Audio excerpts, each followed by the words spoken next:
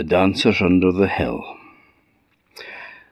Now, just outside Stromness, there's a farm called How. It comes from the Old Norse word haug, meaning a mound. And, as you would expect, there was a big mound right next to the farm. And that was said to be a fairy mound. It's where the fairies or the trolls lived. And there was a wee story about two men from Orford that went into Stromness one Hogmanay to buy whisky for their celebrations. A pig of whisky was bought, a big earthenware chug, and they were walking home up the brae up by Kirsten and up over the top of the hill and down the other side, and they were passing How when they heard a strange sound. Music. Music was playing. It was like the sound of a piper.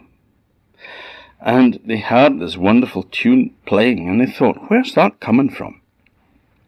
So, thinking there might be a party, they set off towards the source of the music.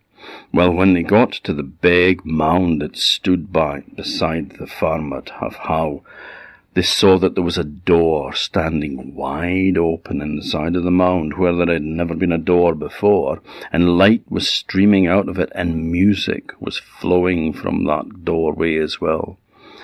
And the man with the pig of whisky, he went inside and he started to dance to the music of the pipes.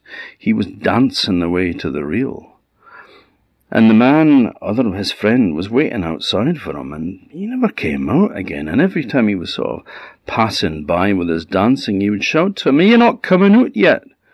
Wait till the reel's over," he says. Well, he waited and waited. "You're not coming out yet. Wait till the reel's over."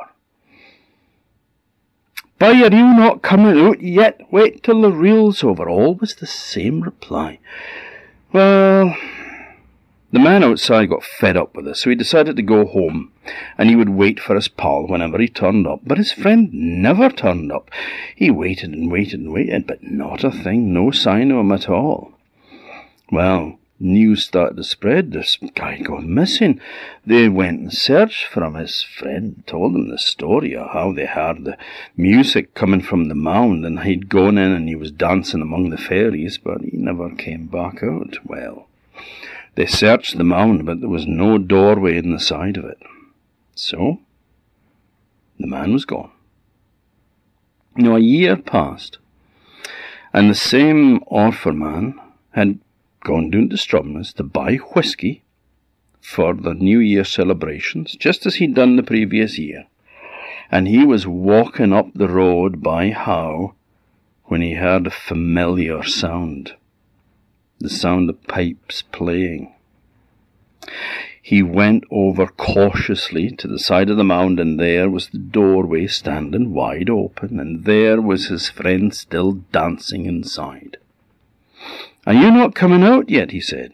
"Wait till the reel's over," the man replied. Well, he waited until his friend danced past the side of the door, and then he put his hand in and he grabbed him by the collar and he dragged him out of the mound. "Hey, what do you do that for?" said his friend. "I told you I would come out as soon as the reel was finished." "Man," he says, "how long do you think you've been in there?" "Not long," he said, "just joined the dance." "Man, you've been in there for a year and a day." "No, I haven't," he said. "You've been in there for a whole year." "That's rubbish," he says. "No chance." "Then look at your feet, man." Well, when he looked down on his shoes, he discovered to his amazement he'd danced the soles off his shoes. There was only the uppers flapping around on his feet there as well. Well, worse than that, though, was the pig of whisky on his back was empty. You can't trust those fairies, especially with a dram. Now that mound isn't there anymore, and there is a reason for that.